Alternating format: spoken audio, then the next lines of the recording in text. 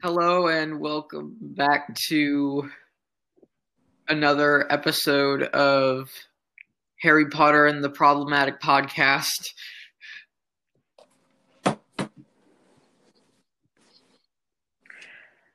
This is part 2 of the podcast. We are going to be discussing Harry Potter and the Chamber of Secrets.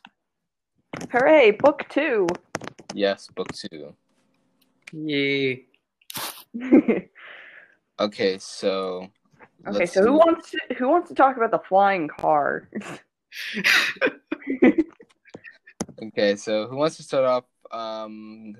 Explaining like the themes? Like what are some of the main themes of the book? Like what are some things you notice?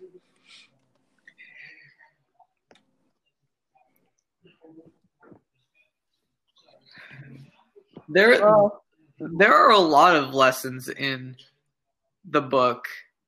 There's one lesson, which is to respect other people for who they are, and that was taught through the scene when Hermione was called a mudblood. Yes. What do you think about that one, Arwen? Honestly, the fact that it's called the Mudbloods kind of sucks. That's another thing that like I've noticed a lot in like the Harry Potter is that there is like a sort of classism / like racism going on like within that universe to do with like muggles like versus like people who like have magic basically. Muggles and then what they call purebloods. Because, they're calling people born wizards and witches born to muggles mudbloods, because their blood is tainted. I listen for my quotation marks, seeing as I can't show you my quotation marks. Right. And then, of course, let's not forget the Half-Bloods, which, let's be honest, at this point, can we just say that, like, the Half-Bloods are, like, the best of both worlds?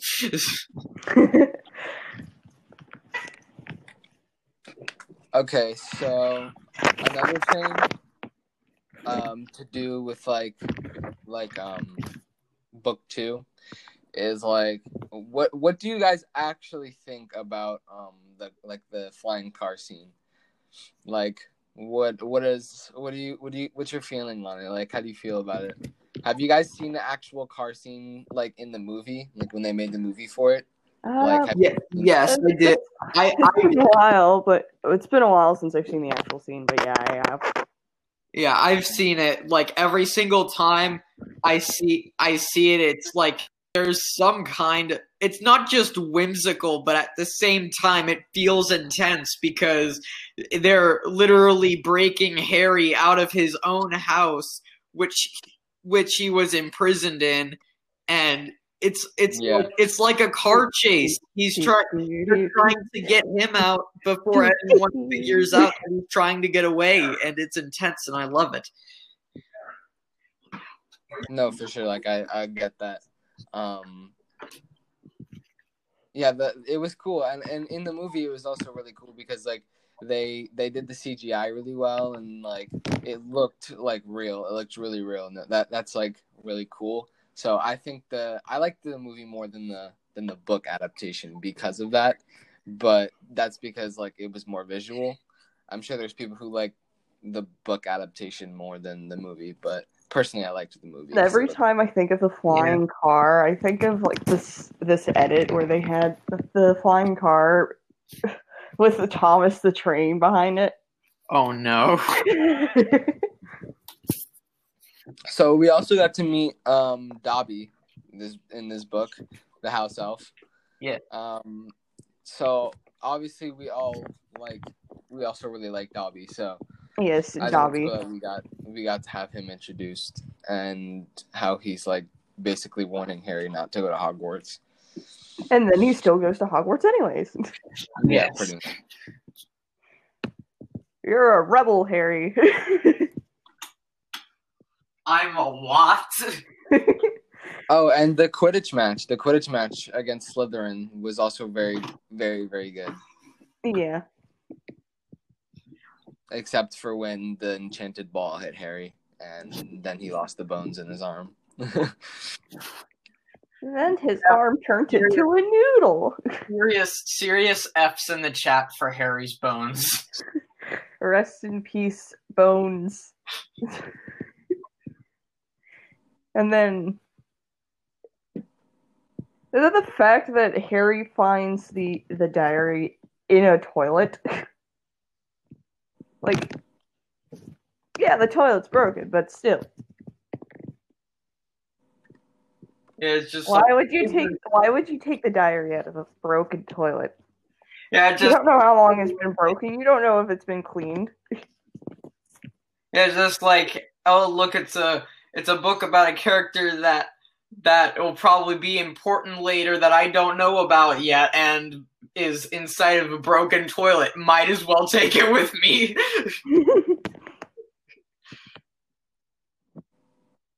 So, how do you guys feel about the progression? Like, how do you think the plot progressed from the beginning of the book to the end of the book? Like, was it interesting? Was it not interesting? What did you guys feel about it? I thought it was interesting. For me, it was very interesting because, like, the way that it built up, it's just so genius. Like how they did that, because the mystery just keeps getting like more mysterious over time and even more complex as they're trying to find this Chamber of Secrets. And then when they eventually do, it's just like they then discovered like that Tom Riddle is Voldemort, and Voldemort, Voldemort. it's literally just, it's perfect the way that they set that up, because like it's so good. It's so good. I can agree. Okay. And then near the end, they free Dobby. Master has presented Dobby with a sock. Sock. Sock. Just a sock. Just a simple sock and you're free. Did you guys see the like Tom Riddle versus Harry Potter fight in the movie? Like, did you guys see that at all, really, or do you guys remember it, like, to compare? Well, to be honest, I like recently this summer when my cousins came over to visit, we watched all of we watched all of the 8 Harry Potter movies in order, and that was really my first full-on exposure to the Harry Potter franchise aside from Fantastic Beasts. And now that we're reading the books, I could definitely say there have been a lot of similarities in the books there are a lot more similarities to the books and the movies than what it might seem at first.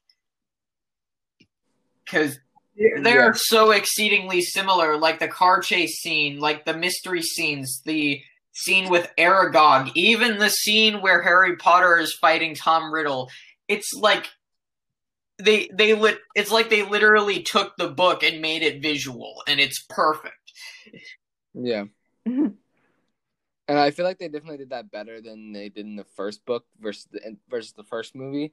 Because in the first movie, in the first book, there were a lot of differences in like the way that you see Harry Potter grow up. But like I feel like they definitely synced things back up around in the second book. And especially with the fight with Tom Riddle, like it was very exactly how it happened in the book. Like Harry sticking the fang through the diary, the hat producing the sword, the Tom summoning the basilisk, like all of it, like it all comes together just like it happened in the book versus the movie. Tom uses giant snake. No, you. Anyways, I forgot to film an ending to this podcast, but thank you for listening in to the second installment of Harry Potter and the Problematic Podcast. We'll be back for Book 3, The Prisoner of Azkaban, very soon.